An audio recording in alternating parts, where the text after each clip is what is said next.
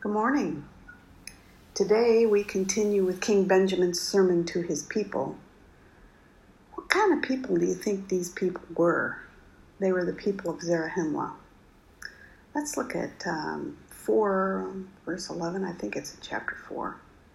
It says, "And moreover, I shall give these people a name, and thereby they may be distinguished above all the people which the Lord God hath brought out of the land of Jerusalem.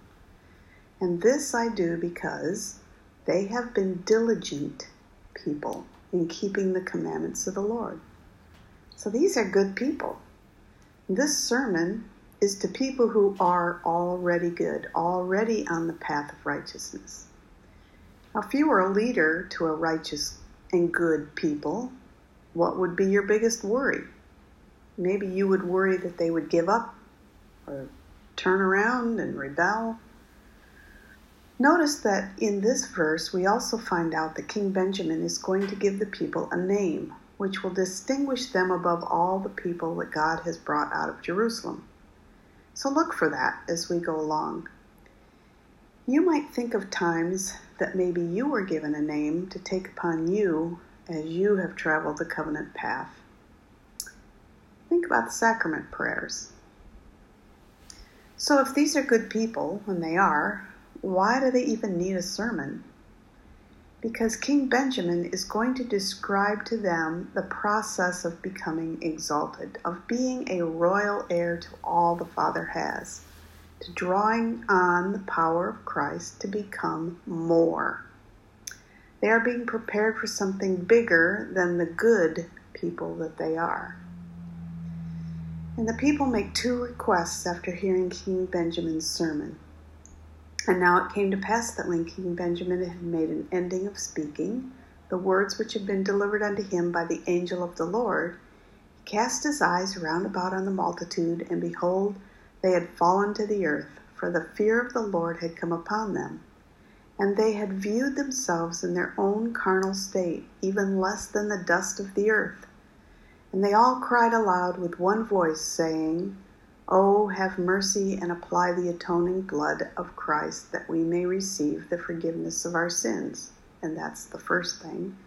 And secondly, that our hearts may be purified.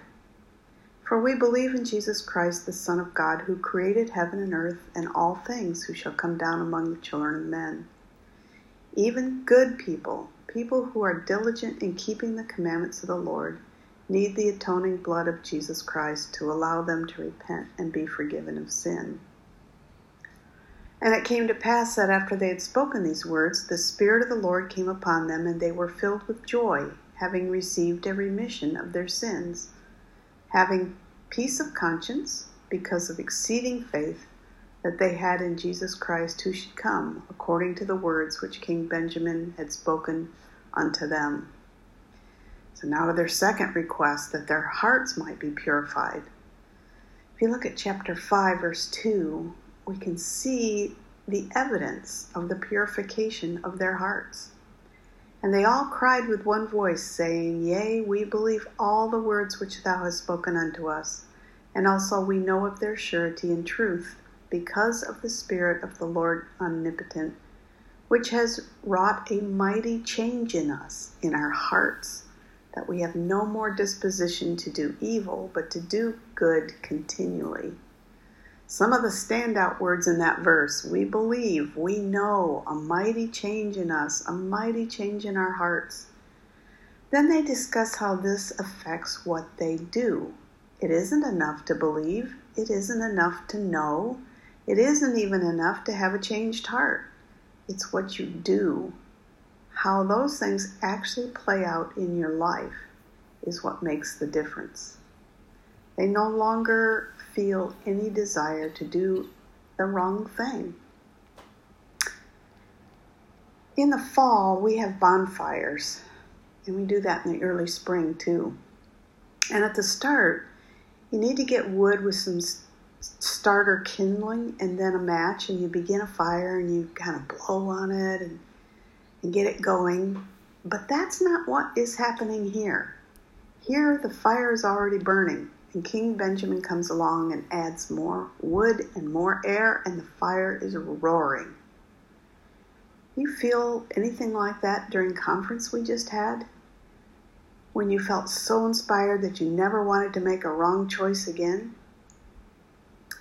Is this the mighty change happening in your life? Do you want to be good? The desire to do the right thing, that is the mighty change. And it's not a one-time event. This happens over and over in this process. And it brings progress. President Boyd K. Packer taught, "I will not consent to any influence from the adversary. I've come to know what power he has. I know all about that. But I have come to know that the power of truth and righteousness and of good, and I want to be good. I'm not ashamed to say that. I want to be good. And I found in my life that it has been critically important that this was established between me and the Lord, so that I knew that he knew which way I committed my agency. I went before him and in essence said, I'm not neutral, and you can do with me what you want. If you need my vote, it's there. I don't care what you do with me, and you don't have to take anything from me because I give it to you, everything, all I own, all I am, and that makes the difference." Now that's a mighty change of heart. For most people, experiencing a mighty change of heart is a process that occurs throughout life and not as a single event. President Ezra Taft Benson explained, "Becoming Christ-like is a lifetime pursuit. It very often involves growth and change that's slow, almost imperceptible. True repentance involves a change of heart and not just a change of behavior. Most repentance does not involve sensational or dramatic changes, but rather is a step-by-step, steady and consistent movement toward godliness. While our hearts are in the process of changing, we still experience temptation. However, as we faithfully continue to live the gospel, our desire to give in to temptation is replaced with a desire to do good continually. To evaluate your progress in experiencing a mighty change in your hearts, consider your answers to these questions. When have you felt the Spirit of the Lord strengthen your desires to do good? What will you do so the Lord will continue to help you experience this change of heart? Let's look at Mosiah 5, verse 5. And let's look for what King Benjamin's people were willing to do because their hearts had been changed. "And we were willing to enter into a covenant with our God to do his will, to be obedient to his commandments in all things that he shall command us, all the remainder of our days, that we may not bring upon ourselves a never-ending torment, as has been spoken of by the angel, that we may not drink out of the cup of the wrath of God." It's covenants that solidify our commitment. What were the people willing to do now that their hearts had been changed? Well, they were willing to be obedient to his commandments, to take upon the name of Christ, to remember, to retain that written name always in their hearts, and to do those things by covenant. Each Sunday, we renew our baptismal covenant to take the Savior's name upon us. If you look at the Bible dictionary under Christ, names of, you will find he has many names. Some are more familiar than others. Emmanuel, which means God with us, Wonderful, Counselor, Mighty God, Prince of Peace, the Messiah, Redeemer, a teacher come from God, Lord of the Sabbath, the bread of life, the light of the world, the Good Shepherd, the faithful witness, the Almighty, the King of Kings, the Lord of Lords. Now consider, as you partake of the sacrament this next week, what name will you take upon you? What is your need? Maybe it's Emmanuel, God with us. Maybe you need mighty in your life this week, so the name you chose is Mighty God. Maybe you need a teacher, come from God, or a light in your world. Or maybe you just need the Prince of Peace. Whatever it is, take his name upon you and let his grace feed that mighty changing heart. Challenge questions. High school, middle school. Of the different names I mentioned for Christ, which one stood out to you and why? Elementary school. What does it mean to have a mighty change of heart? And kindergarten. What name did King Benjamin want his people to take on them? Well, have a great week.